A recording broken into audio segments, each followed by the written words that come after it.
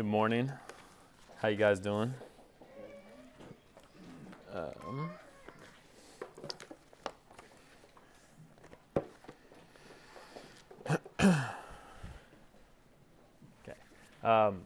My name is Ben Nielson, and first I just want to welcome you to Citizens if you have not been here before. But I'm elder here, and usually when I'm up here, we're going through the book of Daniel. But today we're going to continue in our series that we've been going through called the Songs of Nativity. 2 weeks ago, Jonathan preached on the Magnificat. And if you were not here, this was a song of praise that was sung by Mary. And it was after Elizabeth had blessed her and blessed Christ in her womb. She was so grateful and she praises God. And so this is what pours out from her. Last week, we heard the Benedictus. And this was Zechariah's prophecy about his son and what he would do in preparing the ways for the Lord. Next week, Michael will be here to talk about the Nunc Dimittis. And there's a man named Simeon, and he was told through the Holy Spirit that he would see the Messiah before he dies, and he is able to lay eyes on Christ, and he goes in peace. And so this week, we are going to be talking about the Gloria in Excelsis. And this is Luke 2, 13 through 14. But today we're going to be in Luke 2, 1 through 20. If you notice, we didn't have a scripture reading before, and that's because we're going to read the scripture. We're going to read it two separate times, not the whole thing, but verses 1 through 14. And then we're going to read the rest of the passage a little later on. So that'll just kind of be in with the sermon. I don't know if any of you remember your English middle school literature class, but in that class, if you paid attention, you would have learned that most literature, movies, books, musicals, whatever it is, follow this same kind of theme. You've got your introduction, and then that takes you to the rising action, and it builds and builds and builds until you hit the climax, and then there's this falling action and resolution. And one musical so first off, I'm actually a big fan of musicals. It's something that I don't think a lot of people know me, but I love musicals. I'm a sucker for people breaking out in song. I wish we did it in real life, but we don't. But one of my favorite musicals it's actually the 1992 film version of the Broadway musical, The Newsies. I don't know if anyone in here is familiar with The Newsies, but The Newsies was a musical. By the way, if you get the movie, Christian Bale's the lead, and it is so weird. I saw Batman before I saw this. Well, I saw this movie, saw Batman, realized Christian Bale was the main guy, and it's really weird when you make that connection and Batman's just bursting out into song multiple times. But anyways, this movie is about these newsboys who are exploited. They're not paid very much for delivering the newspapers to New York City, and so they actually band together, they form a union, they go on strike, and they are able to, through a series of events, get better wages, have a better working condition, so on and so forth. And the intro to this movie is this song called Carrying the Banner. One of the lyrics, I'm not going to sing it for you, but one of the lyrics is, "What a fine life carrying the banner of New York," but it's a very sarcastic tone. And in this intro, you meet the main character, the other characters, you see where they live, you get to see where they work, and it kind of sets up the problem. You're introduced to the problem that the Newsies face. The next song is "The World Will Know," and this is the rising action in this movie. It's further explaining this problem, and it's kind of setting up this showdown between the Newsies and their bosses, Pulitzer and Hearst. And then it all builds to this climactic point, and the song we hear is "Once and for All," and the Newsies get a hold of a printing press, they print their story, they put it in circulation, and the world knows what they've been going through. They have their meeting, and it all leads to this resolution, this finale song, which is actually the first song again, but instead of this sarcastic tone, there's hope in it, right? It's a fine life carrying the banner of New York. So I say all this to say, if we took the songs of the Nativity and we kind of isolate them as one story, it too is going to follow this path. We're going to have our introduction. Mary's song is this introduction. She's visited by an angel. in the passages around it, right? She's visited by an angel.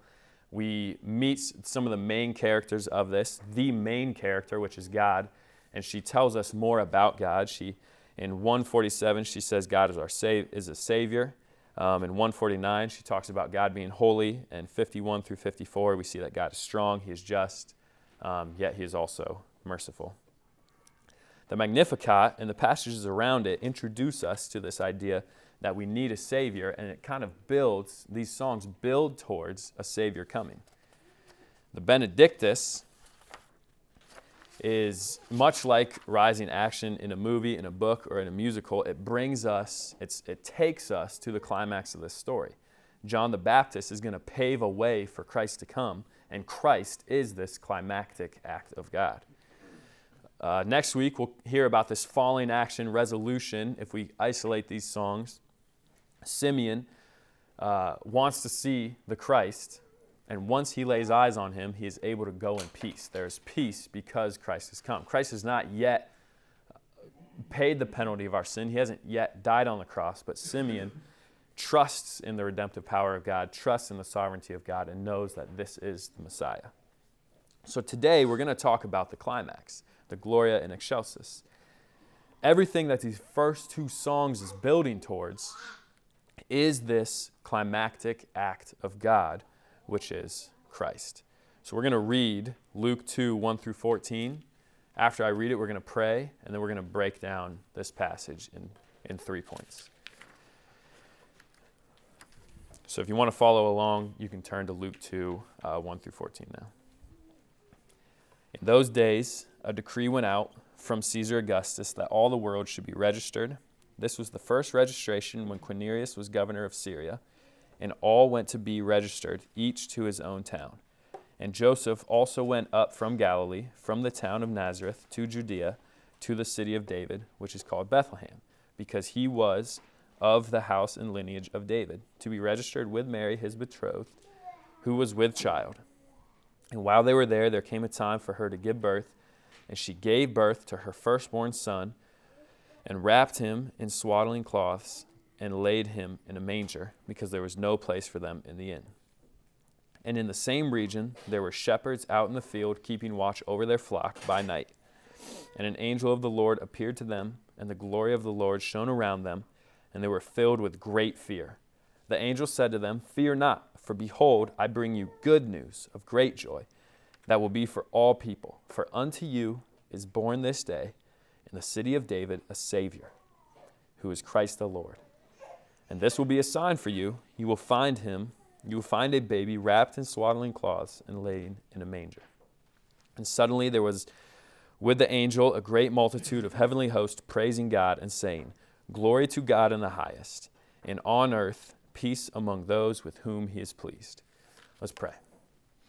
Dear Lord, I pray that over the next half hour to 40 minutes, we will see that you are glorious.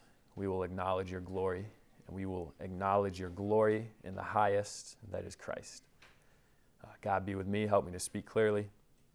Help it to be your words, and help us to understand. We love you, God, and we thank you for Christ. Amen. So the points we're going through today are that God's glory is our need. The second point is God's glory is our salvation. And then the third point is God's glory, our call. I forgot how I phrased it. So we're going to start with God's glory, our need. And earlier, we isolated these songs of nativity as this one singular story. The Magnificat and the Benedictus acted as this introduction and rising action, which is all pointing to the coming of Christ, which the angels announce in the Gloria of Excelsis. Well, I'd argue that this is the climax of these songs of nativity. Christ's coming, his life, and his death is also the climax of a much bigger story, and that's the story of the Bible. Because of this, before we dig too far into Luke 2, 1 through 20, I think it'd be helpful if we go back and we identify the introduction and the rising action that we find in the Bible. I think if we were to make a list of some of God's greatest accomplishments ever that we read about in the Bible, a few things would pop into our head: parting the Red Sea, allowing a donkey to talk, orchestrating the rise and fall of some of the greatest kingdoms on earth, and somewhere at the top of the list, we should probably include the creation of the world. Now, I'm sure you have heard, or you know, or you have memorized, or you've at least heard Genesis 1:1. In the beginning, God created the heavens and the earth. But over the next several verses, we are given the introduction to the world that God created.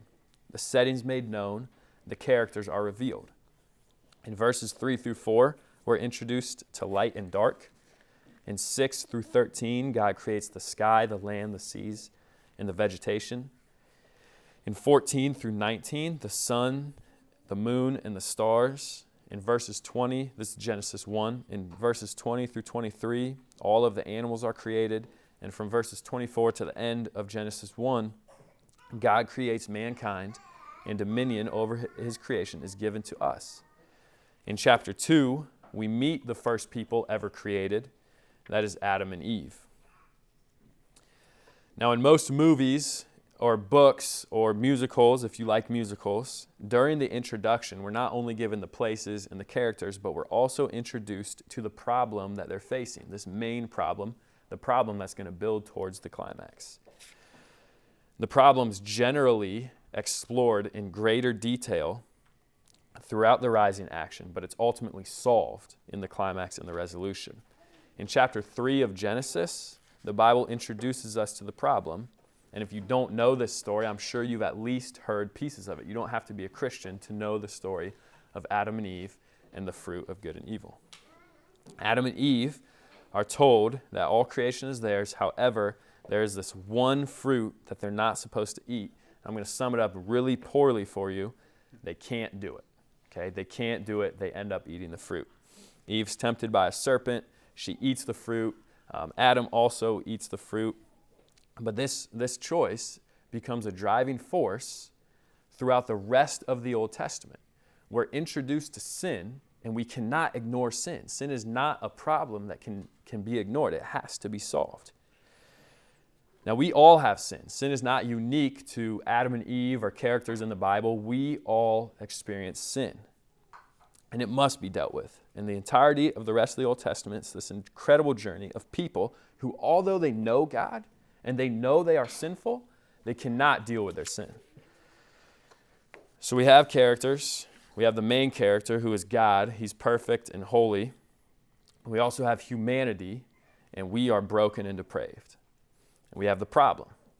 God, who is perfect and holy, is also just. In Deuteronomy 32:4, it says, "The rock, his work is perfect, for all his ways are justice, and a God of faithfulness without iniquity, just and upright is he." So we know that God is just. The Bible tells us that God is just. He also tells us that he is perfect. So God gives us the law, and because he is just, he has to punish anyone who breaks the law, anyone who sins. God's justice will not allow him to not punish these sins. And it's this tension and rebellion that are made all the more known throughout the Old Testament. Let's take a look at a couple examples we see in the Old Testament. In Exodus, God's chosen people are enslaved by Egypt. God frees them, and yet they still choose to sin. They set up an idol, and they worship this idol instead of the God who freed them from slavery. After years of exile, the Israelites are finally allowed to enter the Promised Land, and God gives them victory after victory against neighboring nations, and yet they would rather be led by a king than led by God. As Israel rebelled, the kings also rebel. God sends prophets to warn the people of their sinful ways, and yet they choose to continue in their sinful ways. In fact, they even go so far as to treat the prophets very, very poorly, killing them, putting them in exile. In Hebrews 11, we're told that many of these Old Testament men of faith, including the prophets, were treated like this. Some were tortured, refusing to accept release so that they might rise again to a better life. Others suffered mocking and flogging and even chains and imprisonment. They were stoned, they were sawn in two, they were killed by the sword. They went about in skins of sheep and goats, destitute, afflicted, mistreated. The people in the Old Testament heard of their sinfulness, and when they heard of it, they treated the people that God graciously gave them to let them know of their sinfulness, to warn them of their ways. They killed them or they treated them very poorly. And it's this rising action, right? It's this rising action, the Old Testament, we continue to learn that we are not going to be able to solve the problem of sin. Trust me, I said this before, but this is not just a problem we read about. This is our problem. This sin is our problem. Today, present, right here, it's our problem. We have chosen sin. And if you're sitting here and you're saying, I'm not as bad as those guys, I don't think anyone has cut our pastor in half for telling them that they are sinning, but I promise you that you are sinful. I think it would be helpful if you could at some point today, if you feel like this, if you feel like you are not, if this is not your problem, reread Matthew chapter 5. This is a very famous sermon by Christ, and after you read it, believe me, you will realize that you are a sinful person. So we have the introduction and the rising action. God is glorious and we're not. God's perfect and we're not. God is good and we're not. And God is going to judge our sins and we are going to be guilty. And we cannot fix this.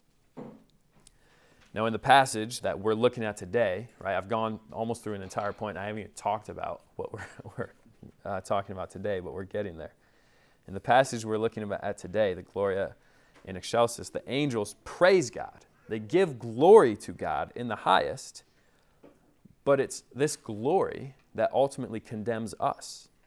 God's glory leaves us helpless and in need. Because God is glorious and perfect and righteous, and we are not, we are left in need, but this is what the angels praise Him for. Thankfully, there's more to this story. God's glory is also our hope.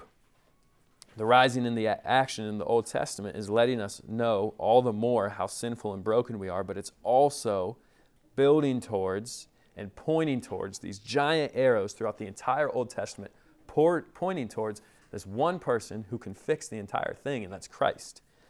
Let's take a look at a couple examples where these arrows are flashing and it's pointing towards Christ. In Genesis 15, when Abraham is told his offspring will be as numerous as the stars, and he believes it, he has faith. He has faith in God. And there's this instance in Genesis 15 that Paul writes about in Romans 4, 23 through 25. Anyone who shares in this faith by believing in Christ is credited righteousness. We are heirs with Abraham. This promise given to Abraham was because of his faith. In 2 Samuel 7, 12 through 17, when David is told that God, through his offspring, will set up a kingdom that lasts forever, that kingdom is referring to Christ. And it's clear to us now, it may not have been clear to the people back then, but it's clear to us now when we read Isaiah 7:14. Therefore, the Lord Himself will give you a sign. Behold, the virgin shall conceive and bear a son, and shall call his name Emmanuel. The Old Testament is filled with these giant arrows that are pointing to Christ as our solution. God had planned this from the beginning.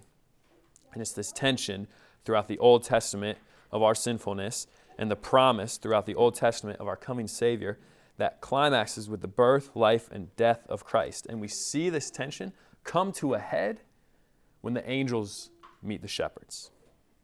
The very first thing the shepherds are told is, fear not. Fear not.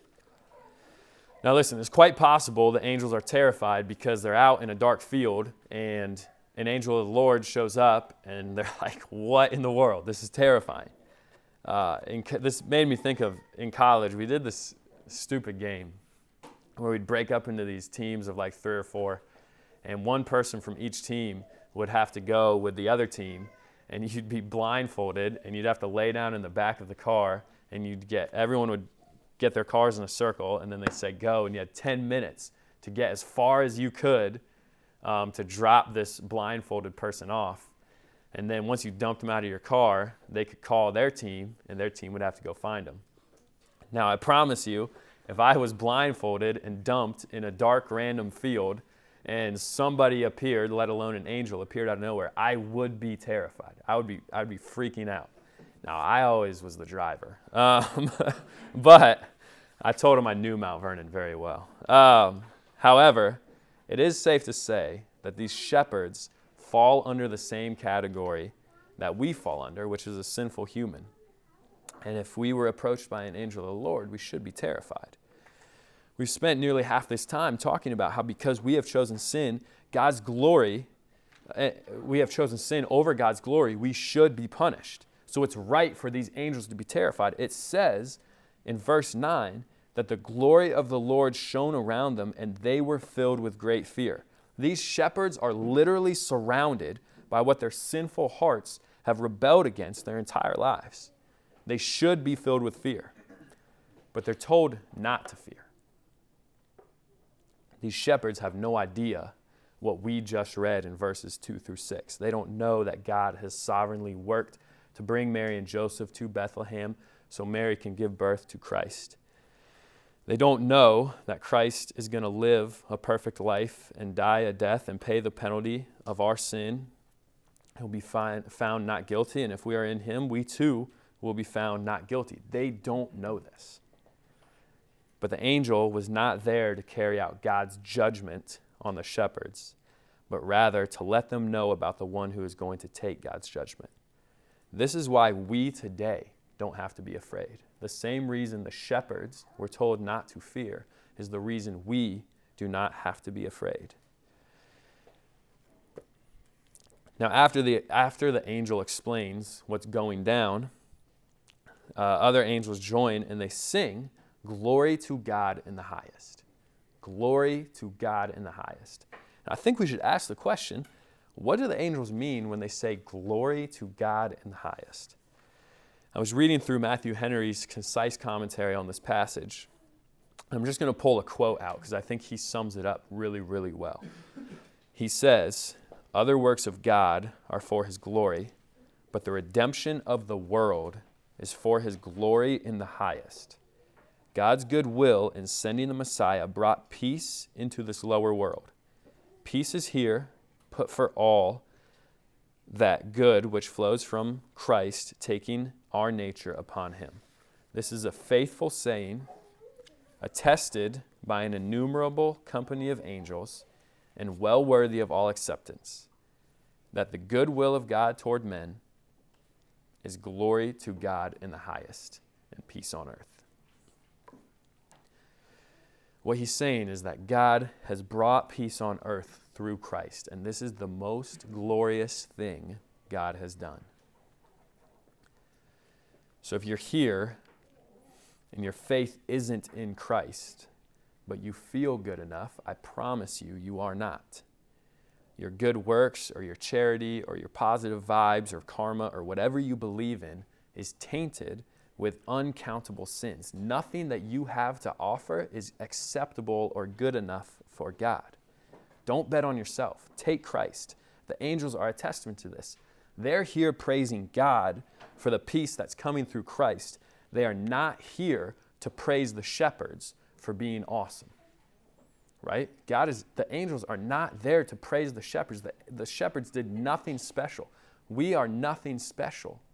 None of us can earn God's grace or his love. It's through Christ. Take Christ. But this does leave us with one question. We cannot ignore the last part of the angel's song. If Christ has finished the work, and if you are here and your faith is in Christ, then you fall into this category of well-pleased.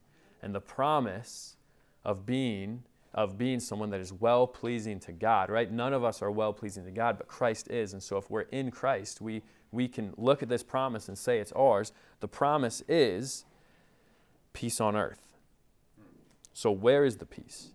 Because right now we live in a world where Christian missionaries are taken hostage, where tornadoes have turned up entire towns, where viruses and other diseases have taken millions of lives, where children are born sick or they're murdered before they can even take a breath. Marriages seem to fall apart far too often, and persecution for Christians in most of the world has been very real, and where we live, it's starting to become a little more prevalent. So we have to ask the question, where is the peace? Well, there's two answers to this. The first answer is peace is coming. There will be peace. Revelations 21, 3-5. This is a pretty familiar passage, but I'm going to read it. And I heard a loud voice from the throne saying, "Behold, the dwelling place of God is with men, with man. He will dwell with them, and they will be his people, and God himself will be with them as their God. He will wipe away every tear from their eyes, and death shall be no more. Neither shall there be mourning, nor crying, nor pain any more, for the former things have passed away." And he who is seated on the throne said, "Behold, I am making all things new." Let's really think about that for a second. There's going to be a time where if we're in Christ, everything is peaceful. All the struggles and the trials and the things that we wrestle with are done. That is coming. But this peace is not just for when Christ returns. A sermon by John Piper on this exact passage, I'm just going to read you a quote. He says, "But Jesus has come to inaugurate that peace among God's people. And there are 3 relationships he wants you to pursue this peace and enjoy this peace. Peace with God, peace with your own soul, and peace with other people as much as it lies in you." So let's take a second and look at these 3 things that Piper talks about in his sermon. 3 ways where we experience this peace now, this promise of peace. Peace with God. If you are in Christ, then you are at peace with God. It's a simple statement, but let that sink in. We have peace with God. We, sinful, broken people who can do nothing to earn this peace, if we are in Christ, then that penalty is paid. There's no condemnation in Christ, and so there's no condemnation in us. We are at peace with God. The second one is peace with ourselves. This knowledge of peace with God should also bring peace within ourselves.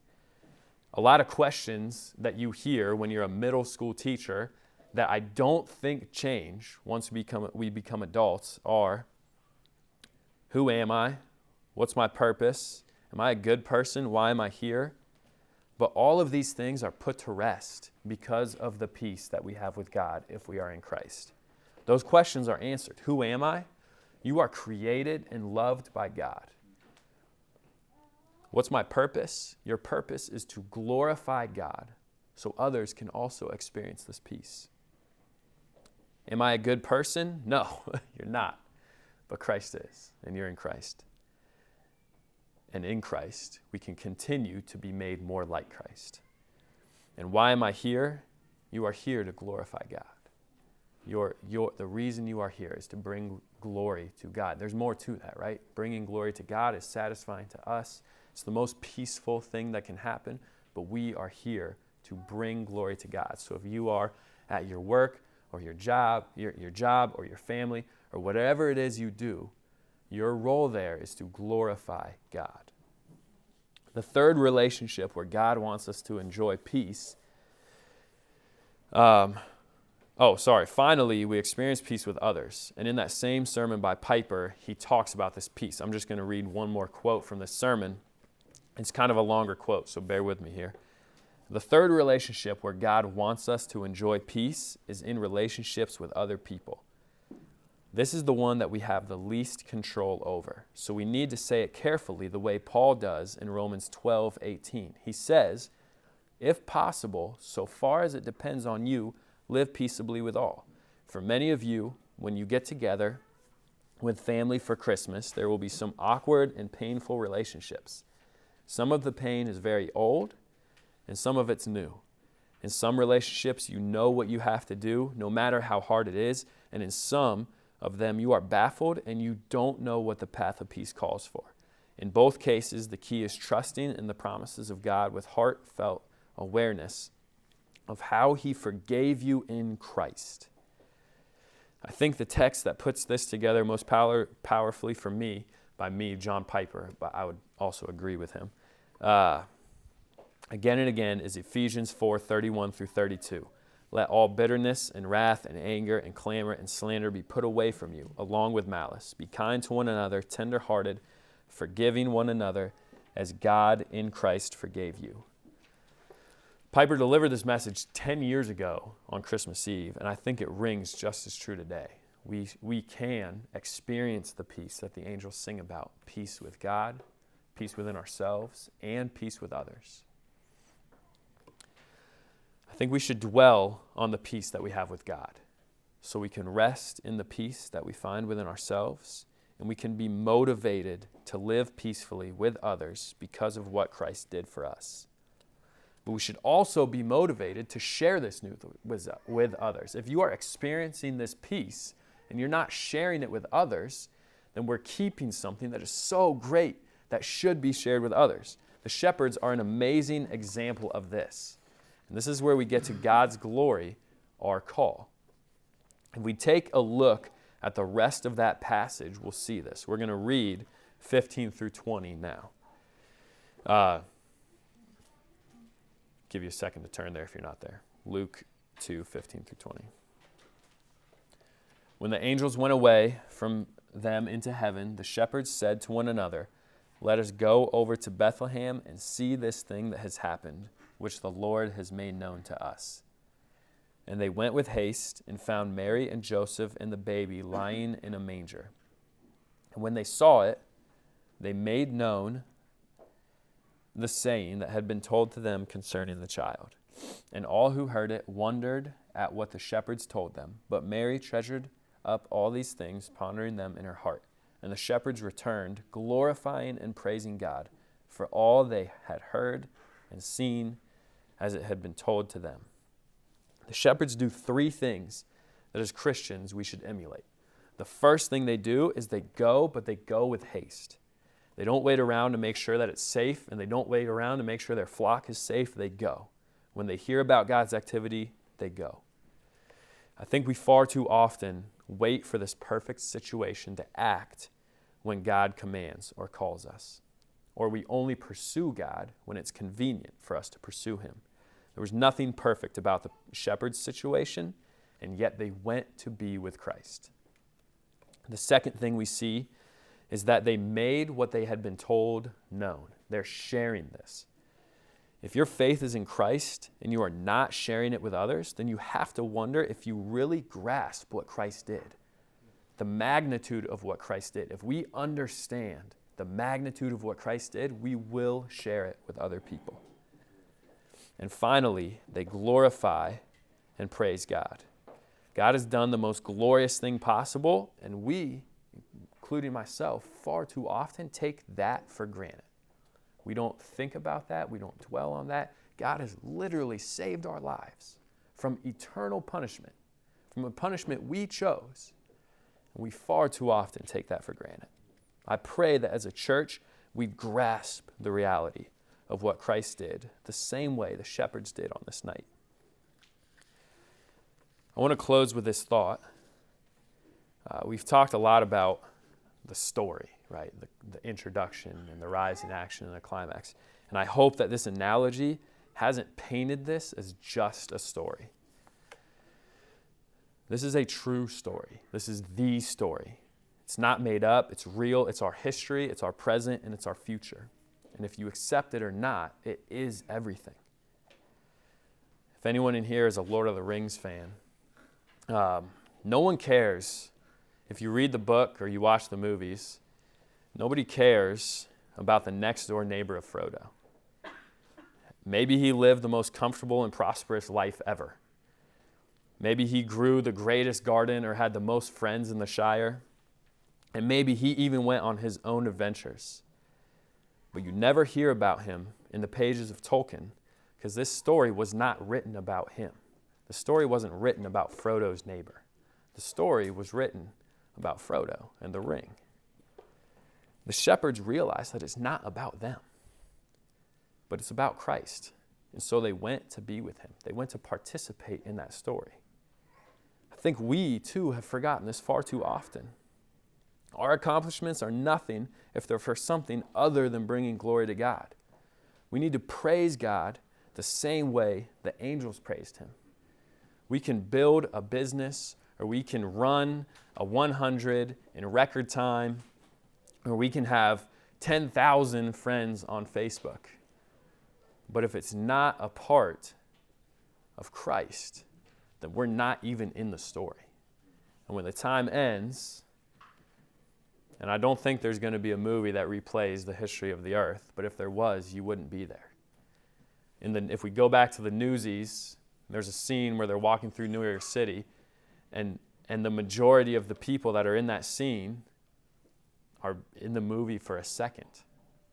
Don't be the extra that's in the movie for a second. Participate in God's activity. Participate in God's glory. And everything you do, do it for the glory of God.